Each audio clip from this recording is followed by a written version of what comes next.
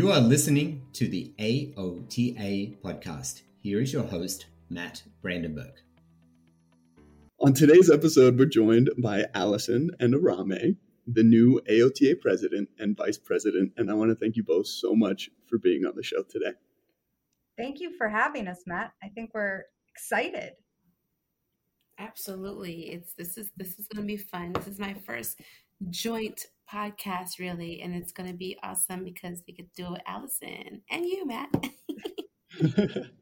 Well, thank you so much. I've been looking forward to this for a while now, and I hope everyone was able to attend AOTA Inspire and get to know you both a little bit there. But I know for me personally, I want to learn more about you both. So to start out, I wanted to ask, how did you really discover occupational therapy? And what led you to your specialty area of practice? Alyson, you want to hit it first, or?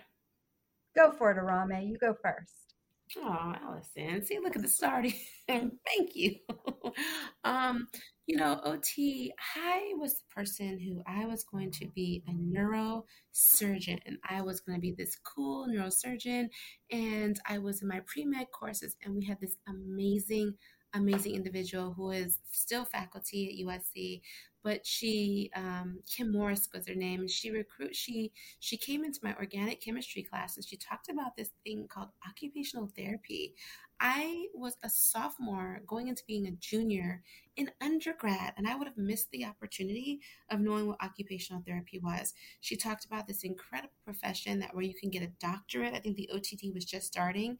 I'm going to backtrack. I'm like talking about 2002, 2003. Okay. I'm aging myself here, but yeah. So I then took a class. I was like, well, this sounds really interesting. I'm going to take a class. And I took another class and another class and another class to where I questioned myself, like, am I in love with OT? And I was in so much denial. I was like, oh, I'm still going to go to medical school. I'm still going to be a neurosurgeon, until I really realized that the piece that I was falling in love with is this opportunity to really be a part of your clients' lives, and to really make a really incredible impact that's not just at surgery, but to see the after the fact, their progress. It was such a humbling experience, and still is to this day. And, I'm so happy that she came into our class, and I'm telling you, she was so incredible, because I think like 6 or 7 people became OTs from that one visit.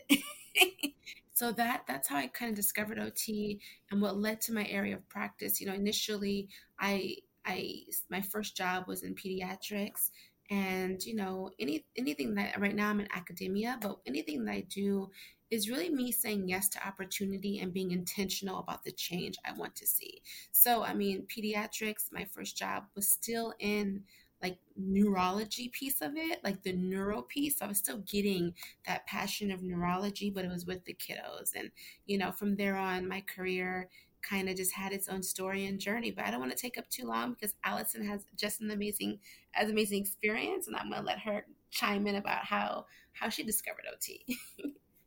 Absolutely. Thank you, Arameh. And Alyson, same question to you.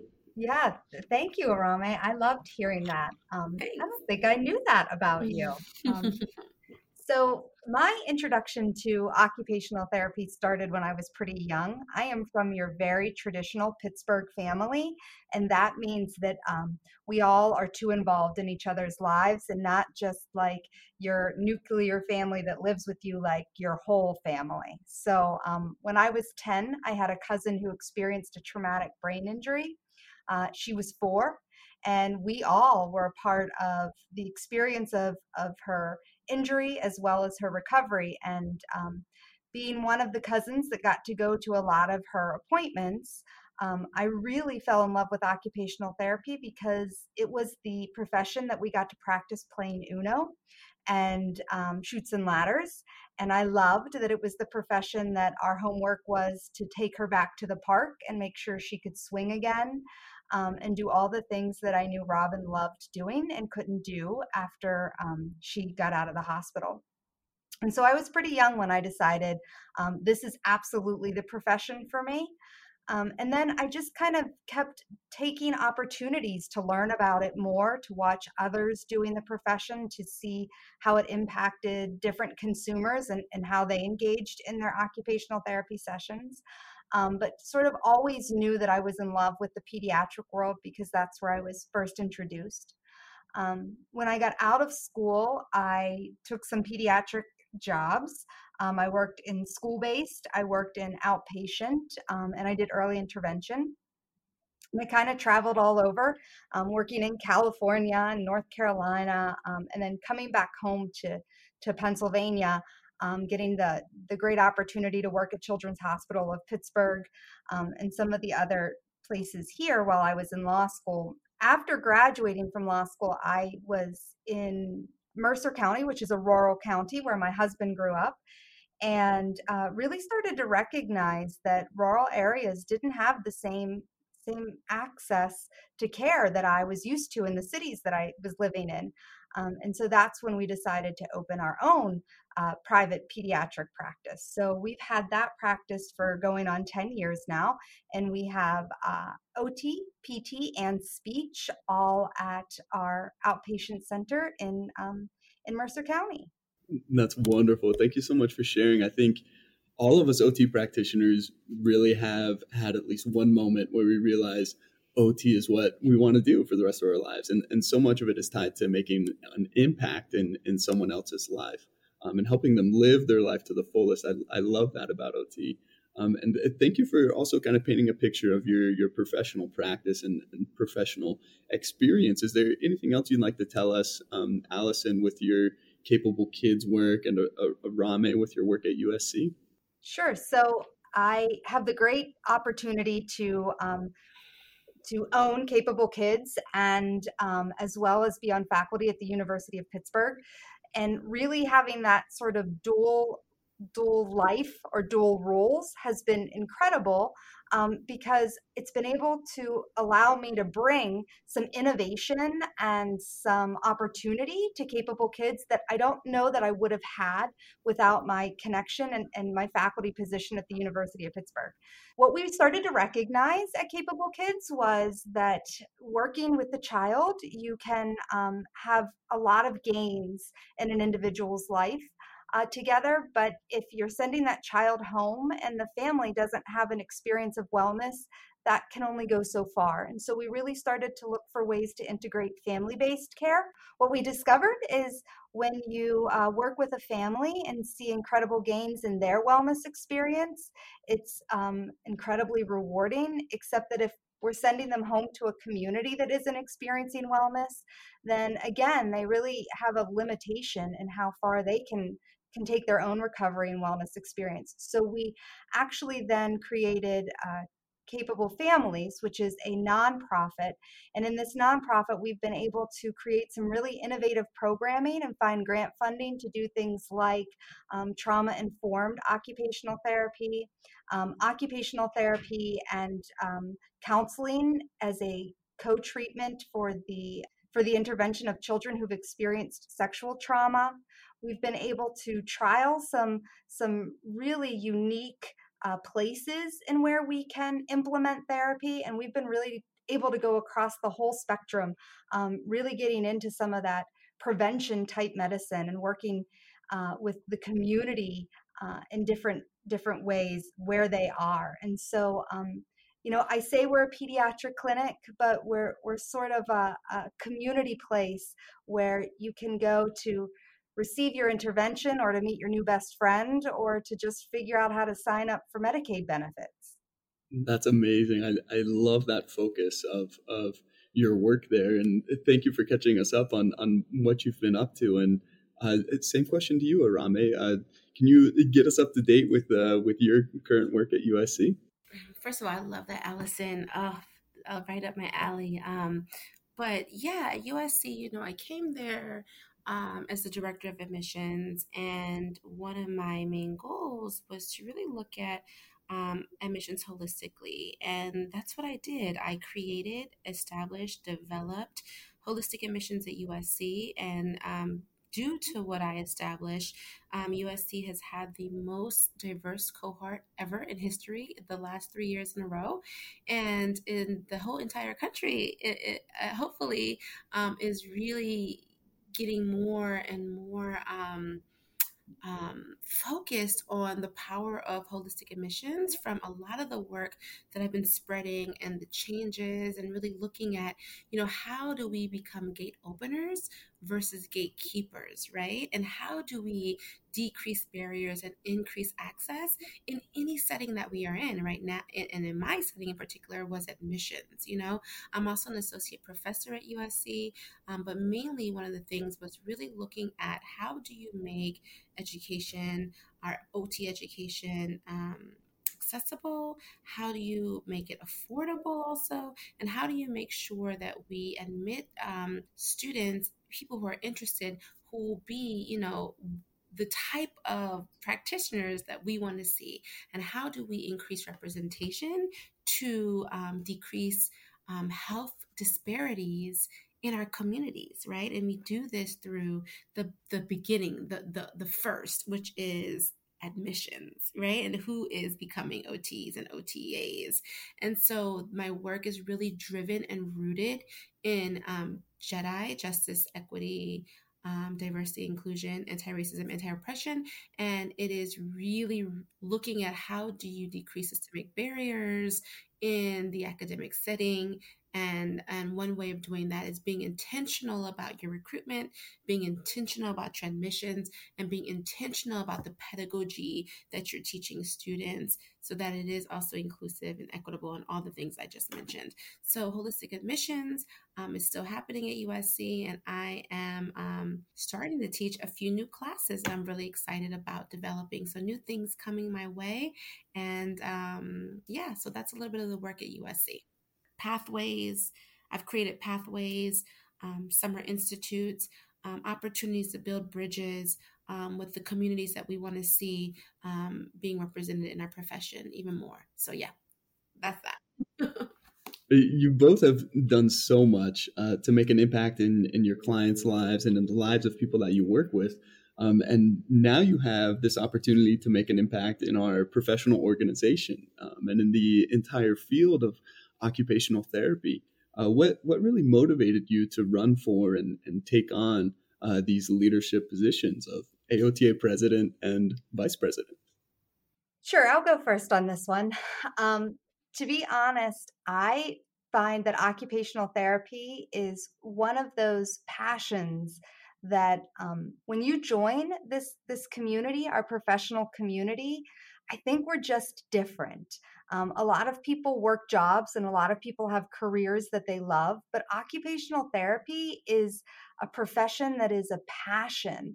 And so I think the excitement that I have over this profession and all the incredible ways that we can really create change, opportunity, equity, inclusiveness for not just those that are directly in intervention or consumer of our services, but like what Arameh is doing in the higher ed academia, and what we're seeing happening with some of the other professionals like Deborah Young, who's working in government and creating policies at a state level to look at safety and emergency preparedness. I think that occupational therapy is the solution for all the issues and problems and experiences that not just individuals are facing, but populations and countries are facing. And so I wanted to be a part of the excited and the meaningful message that is our distinct value. And, the other piece of it is that we have been led by incredible individuals in this profession, and they were articulate, they were brilliant, they were experienced, and they really helped to continuously catapult this profession over the past 100 plus years. And this is a legacy that I thought we need to continue to build on. I'm a firm believer that we need to really understand, appreciate, and respect our past. in order to really become competent and valuable in our present so that we can empower our future. And it was this idea of how do we blend the past, the present, and look forward to our future of this profession to make sure that the value that we have is really engaged in a way that's meaningful and can produce recovery and wellness for everyone. And that excitement is what really made me think, I want to move forward. I want to be a part of this conversation. I want to be a part of this profession.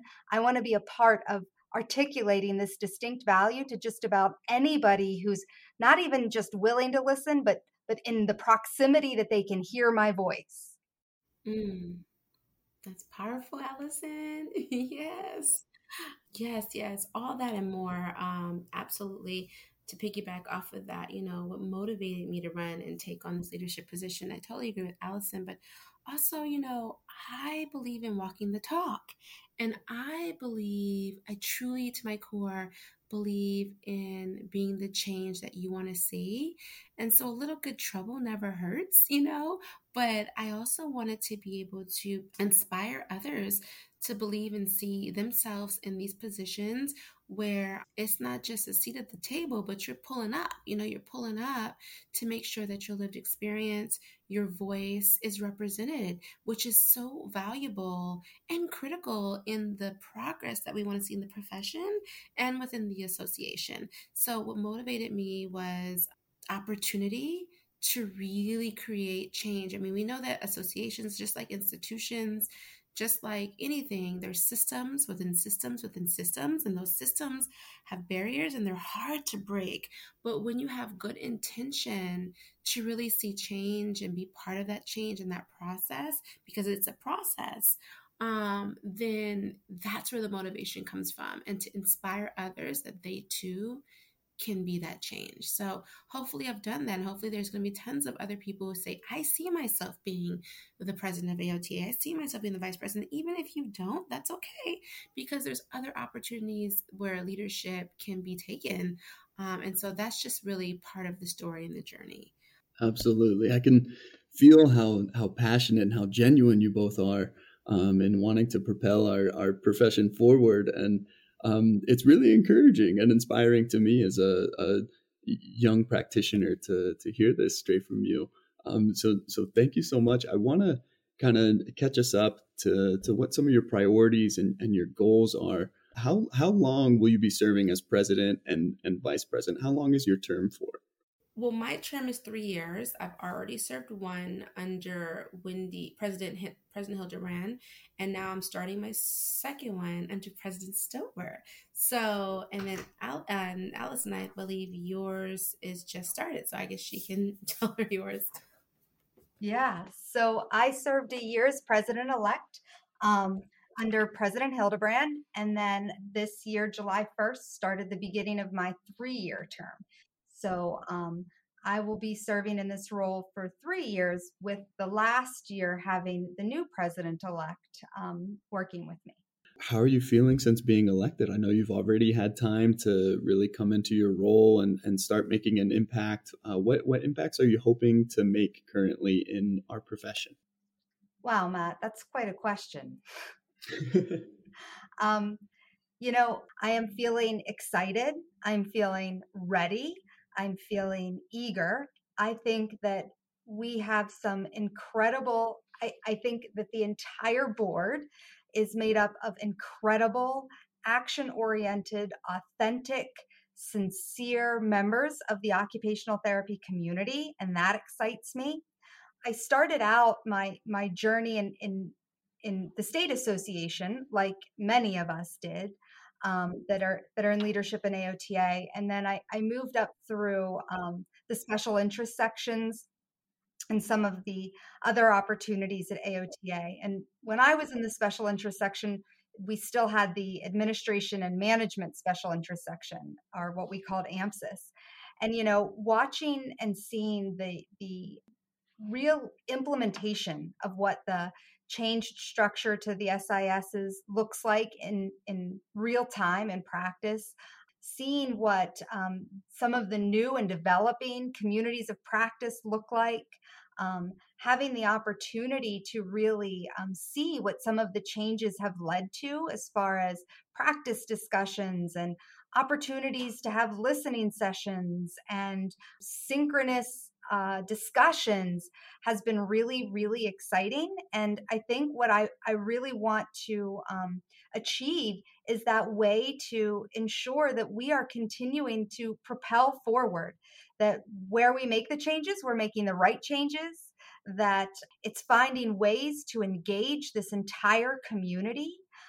It's finding ways to have this community experience the support and the expertise of one another, so that, again, we recognize that we don't ever have to solve a problem on our own. We don't ever have to identify a solution or try to create the right pathway on our own. But as a community, we are incredibly strong, and that I really hope that we can continue to look for ways that we can build on areas that we were already strong. So, how do we take our state associations? How do we take our SISs, our communities of practice, the RA? How do we take those places and continue to enhance the representation of all voices and the support for the profession? How do we build new opportunities for that? How do we make sure that incoming students are as excited as Arameh and I were when we got into OT schools?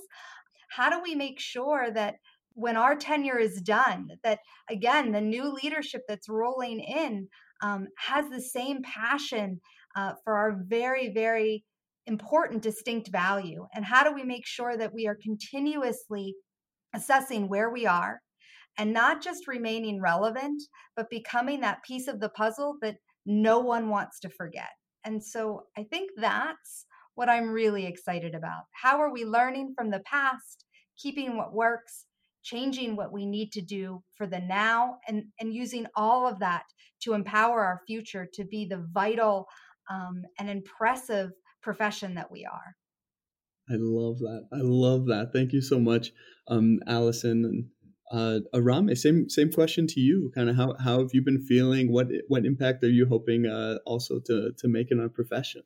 Yeah, so it's a very big question. Here's the thing: you can't see me, but I am currently breastfeeding my child, doing this podcast. And you may hear him in a little bit. It's this realness, right? And Alyson spoke to a little bit of it in her answer about this authenticity, that we are people, we are part of the community, and the community as a whole, and what we're serving is we're serving our community, right? And so my intention is always to be representative of the people, and so what that comes is my impact and my goal, and my hope is that we can continue to expand diversity and representation at the leadership level, be action oriented, right? And what that looks like is really breaking down the barriers for change, good change, what transparency and governance really looks like, and engaging membership to be parts of these processes, these big important processes that will lead the future of our association and profession, right?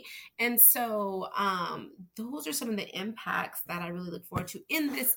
The term is 3 years, so in this term, and so the profession, now that's a legacy question, that's an impact question, but my whole goal is always to pay it forward and to uplift the next person behind me, the side of me, in front of me, so that we can hand in hand make sure that all people, communities, and populations have quality healthcare and lives, right? And so that's very important to me, and it's very important in how we go about that process, and that is through equity, that's through diversity, that's through inclusion, that's through justice, that's through anti-racism, that's through anti-oppression. And those are the ways that we start making true impact and change for all people. So, but within the association, I think I answered already a few other things that I hope to make impact in. Matt, it's interesting because there's a conversation that Arameh and I always have that I I think this is a great place for us to share the conversation. And that's the idea that we're real people, right? Like Arameh comes into her vice presidency as a brand new mom. Like she told you, she's breastfeeding right now. She moved last week, right? She's in faculty and doing admissions at USC, right? She's a wife. I mean, I remember texting her one point and saying, "Oh my goodness, my daughter's volleyball game got moved. Can we switch our meeting?" And she's like, "Yeah, no problem," right? Or she'd say, "Oh, the baby's not feeling well. Can we bump it up a half an hour?" Or "I can only be on for 20 minutes." I think we really want our community to see that you don't have to be at a certain period in your life. You don't have to feel like you've got nothing else going on. I've got a 13-year-old daughter and a 17-year-old son entering his senior year of high school. I've got a father who's got some early cognitive impairment and a mom who could really use support in his care. I've got nieces and nephews that I adore. I've got friends that I like to see. I enjoy traveling, right? This role, this leadership, this volunteering for our profession doesn't require you to look a certain way.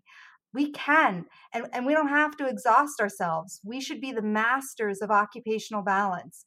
We can be leaders and take the time to do leadership, and then we can be leaders who are also taking the time to be a mom, to be a significant other, to be an aunt, to be a friend. I love that. It's, the best way to enhance and elevate our field as occupational therapy in a way is participating and performing our own personal occupations, and taking the time to do so. Alyson, you've mentioned priorities for the coming year and beyond, including interprofessional collaboration, diversity, equity, inclusion, and justice, and reinvention in your inaugural address. I wanted to talk a little bit more about these priorities for your time as president and vice president. What can you tell us about how these priorities are so important and how you recommend practitioners can begin to emphasize and apply them more to their day-to-day responsibilities? Wow, Matt, you've got great questions. Whew. You should take over Barbara Walters' role. So It's a high compliment. Thank you. so thinking about this, when I was thinking through some of these priorities, one of the things that I thought was really important is to recognize that I don't promote these priorities as, hey, this is something that I know that I do or can do really well. I see these as areas of strength, and areas that really represent the distinct value of occupational therapy, and also areas that seem to have limited knowledge outside of our community. I believe that the interprofessional collaboration between the occupational therapist and the occupational therapy assistant is by far the most powerful partnership in all of healthcare, public health, and even the legal world. I believe that there is really no mountain that the OTA and OT cannot climb together. It is a collaborative relationship that does not have a hierarchical component to it, and that makes it unbreakable and powerful. And so I believe that as practitioners, what we need to do is we need to identify ways that we are being intentional about being a part of those interprofessional collaborations, and that we are telling the world about the success of those interprofessional collaborations. That we are looking for opportunities to be an OT/OTA team, and that we are really relying on one another to do the profession in perfection. It requires all of us to do that profession in perfection. Likewise, it requires the scientist, the student, the educator, right? We can't learn how to do the profession or what to do within the profession without each of these members. And so I don't say it's a priority because I'm knocking it out of the park. I say it's a priority because the profession can knock it out of the park with these collaborations. I really look to Arameh to talk about the DEI and J priority because she is someone that I look to daily for inspiration, expertise, and knowledge growth among others in this field. So I'll let her talk a little bit more about the DEIJ piece of the priorities. Absolutely. Arameh, you are in fact the first African American and Iranian person to run for the position and to be elected. You're also a co-founder of the Coalition of Occupational Therapy Advocates for Diversity. Can you go ahead and talk to us about why diversity and inclusion are so important to occupational therapy? I mean, sure. I think diversity and inclusion is important to everything we do, right? Not just OT. And so for me, diversity and inclusion is not just a thing, right? Because it's cool to say now because it's like what people are focused on at this moment, but it's a lifestyle, right? It's the way of life. It's where I'm rooted in it. And we want to make sure that it's present throughout our field so that we can't just be one dimensional and performative when we discuss this topic.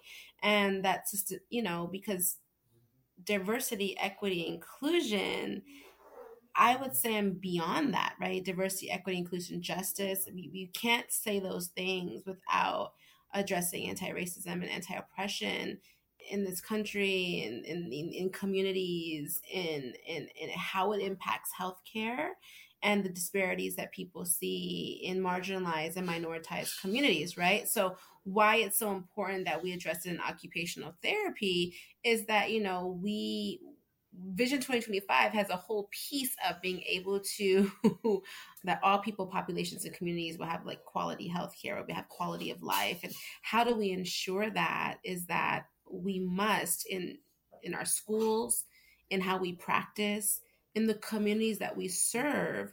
This must be woven. This must be the root. This must be the foundation. It can't just be threaded here and there. It must be the foundation of how we embed our pedagogy. How is it taught? Who's teaching it? What are we reading? What are we looking at in practice? How are we working with our clients? How are we embedding cultural humility?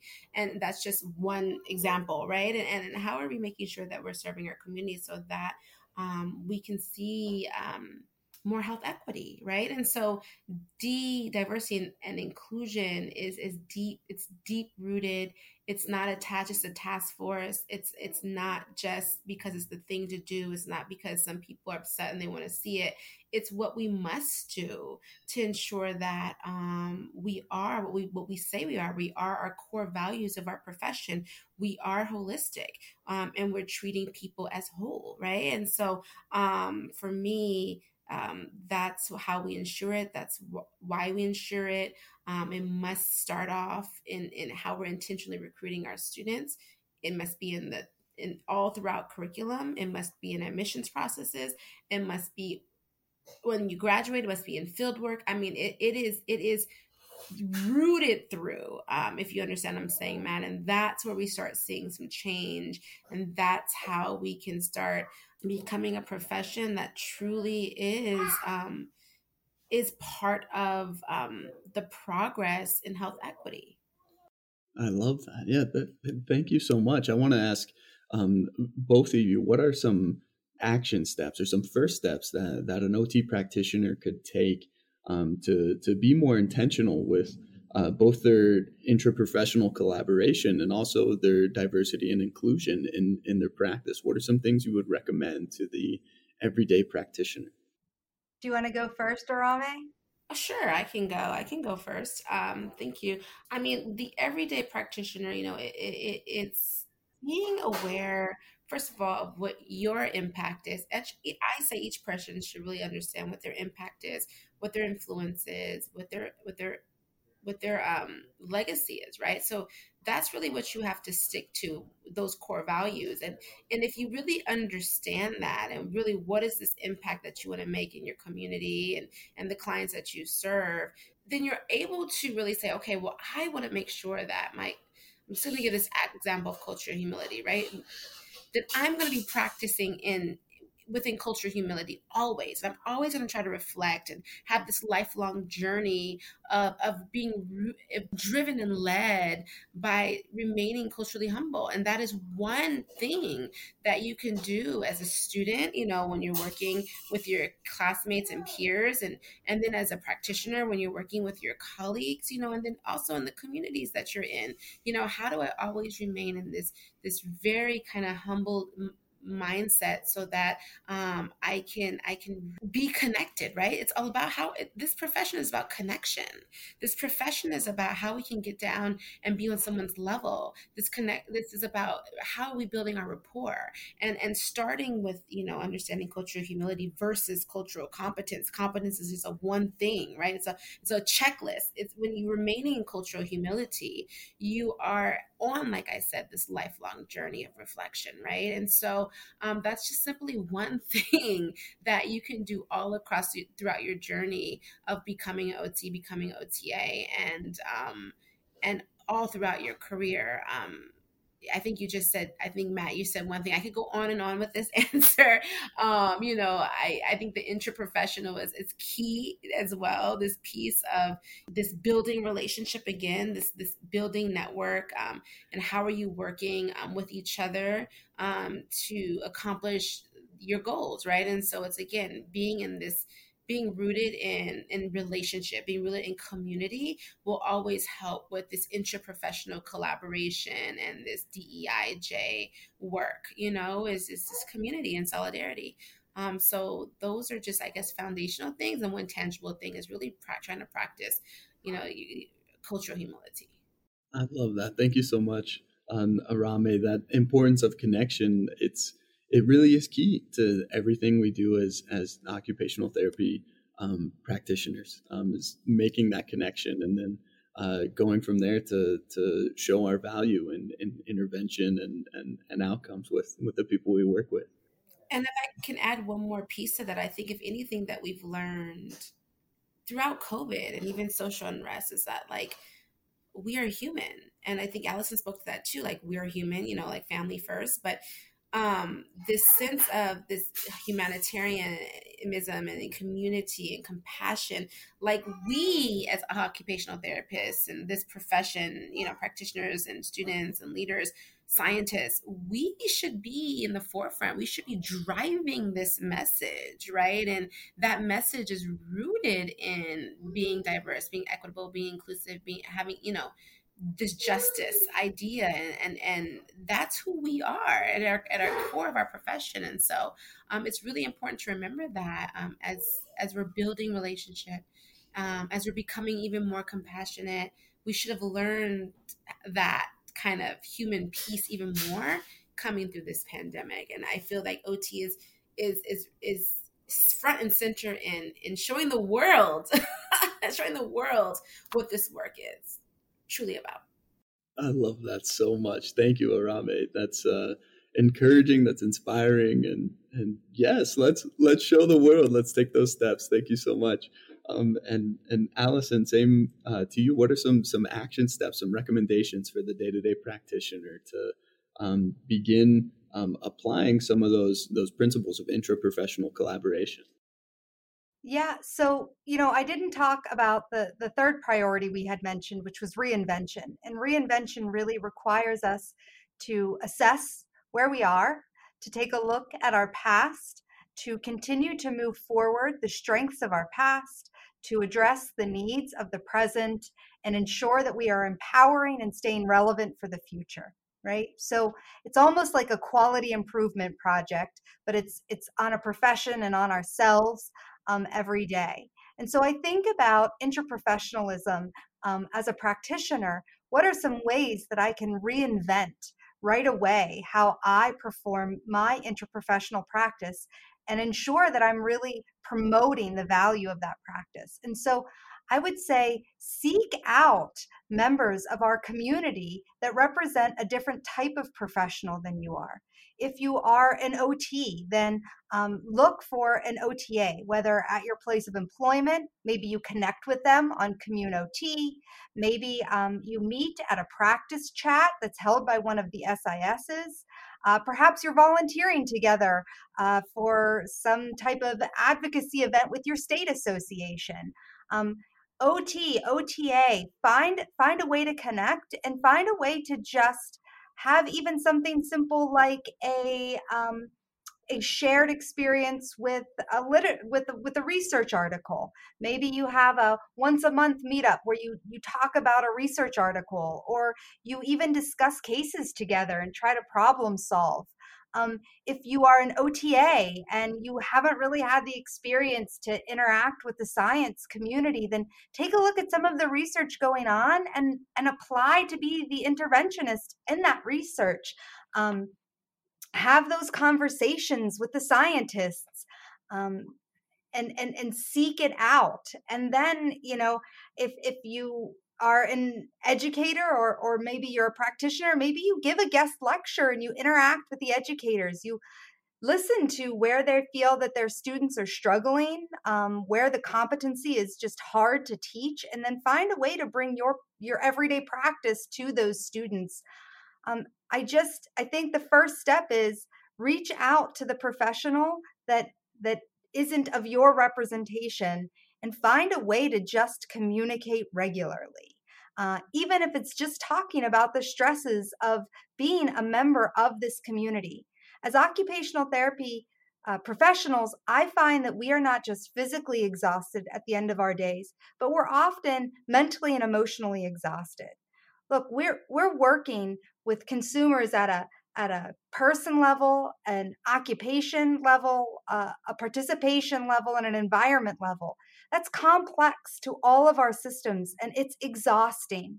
And when I look at the questions in an occupational profile, we are often carrying the same weight of our clients and consumers, but we're not just carrying the weight of one consumer, we're carrying the weight of all of our consumers, because there's no way to authentically intervene to help someone truly participate if you're not becoming involved and a part of their narrative, right? And so we're carrying so many narratives, including our own.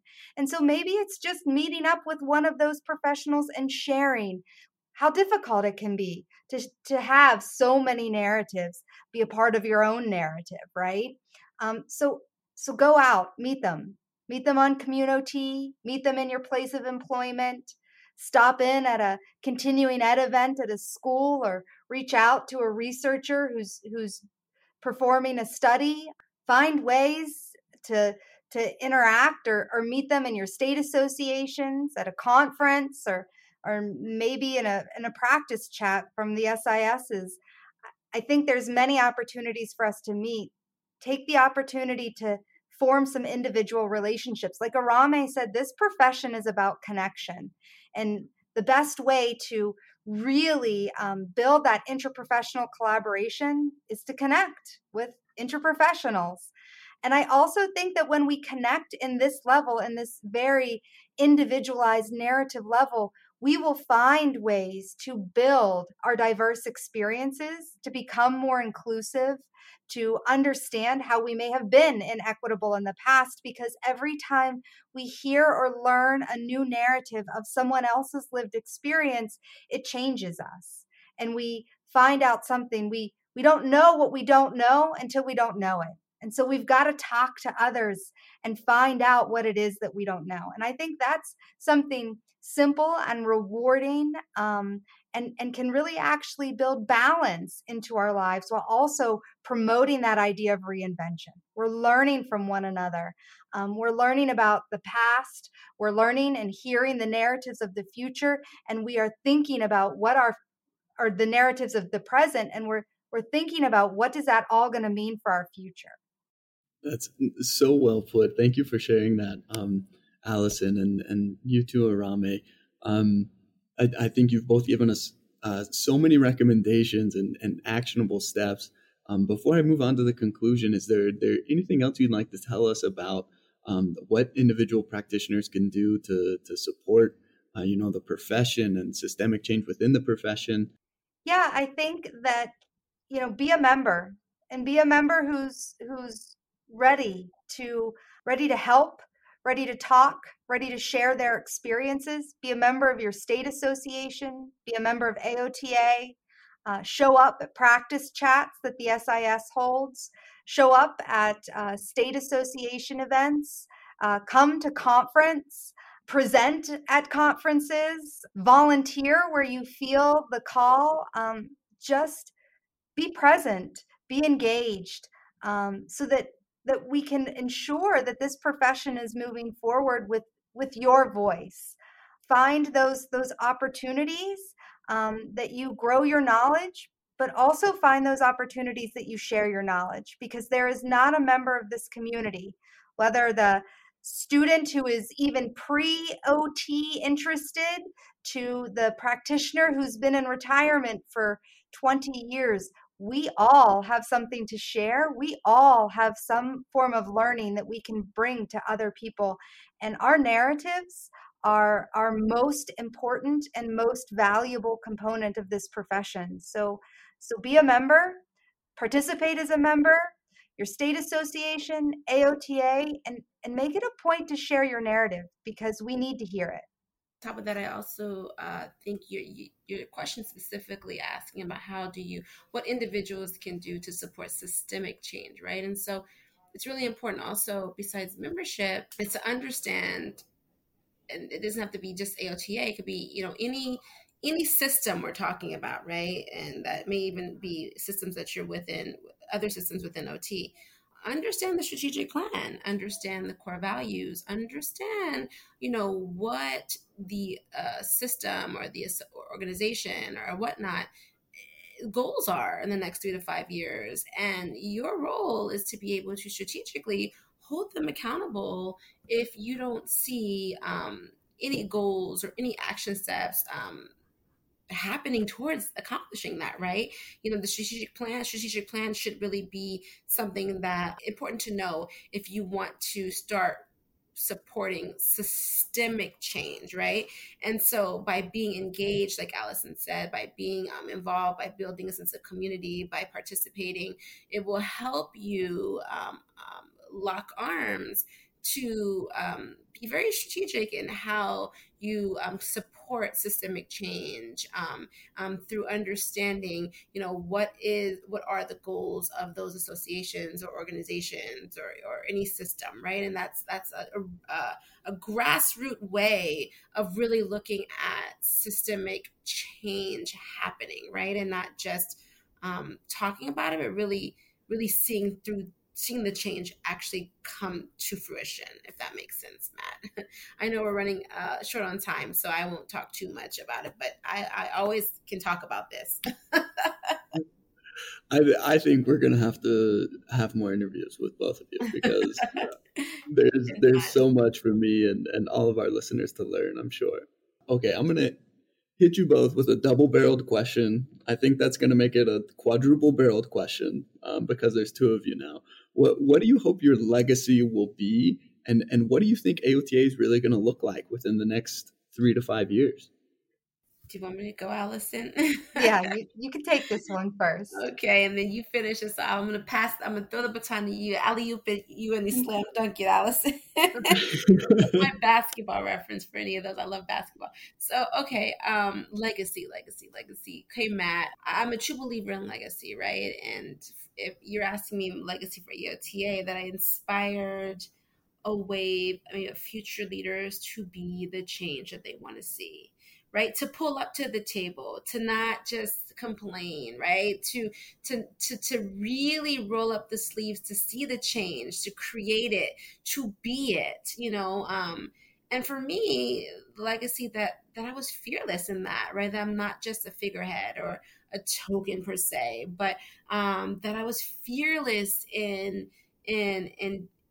being the change that I want to see, to walk the talk, and to put myself bravely and boldly in situations that could be risky, right? But because of the belief in change, the true belief of systemic change, that others will be inspired to believe that they too have the power and be empowered to create movements for good change, right? And I think your second piece of the question, if I could recall, is this idea of what AOTA looks like in the next 3 to 5 years. My goodness, excuse me, the mom brain is real. That we have a transparent association that leans in with the people. It's all about the people. I guess our theme today has been about community, the people, and I'm really community driven, and where members are part of the process and they're engaged in how AOTA evolves, how it's molded, how it's shaped, where people know who their leaders are and who and how the association is ran, right? And I believe with Alyson and my leadership, and also with the incredible board that we have, incredible staff like Alyson was talking about, and leadership, that we will transition into being just that. And I feel excited about that. I feel excited about hopefully that that within 3 years that I, in my legacy and what I envision 3 to 5 years at AOT, like could be part of that wave of change, of really being a voice for the people, and memberships really feeling connected and part of process. That's wonderful, and a wonderful message. Thank you, Arameh. Alyson, it's all you now. Alyson, it's all you. Go ahead, Alyson. Well, I feel like you knocked it out of the park. Thank you. Yeah, man, I just listening to Arameh, I never cease to not feel inspired. So, give me a minute. All right. Right back at you, Alyson. Right back at you. Legacy, I'm not really sure. I feel funny saying my legacy. I don't know that the legacy that I want to exist long after I'm gone is that occupational therapy and the distinct value of occupational therapy is the most meaningful way for an individual, a population, a community, a country, a world to achieve wellness, whether it is through prevention, intervention, or maintenance care. I want the legacy to be that occupational therapy's distinct value is something that is so profoundly understood by all individuals that we no longer have the question of what is occupational therapy, or what are the things that you do or can't do, or I had no idea that you could help to this way, or how come getting to you is so difficult. I want the legacy to be that everyone starts saying, man, I am so grateful that I had the opportunity to have an intersection with occupational therapy. I think, what does AOTA look like in the next 3 to 5 years?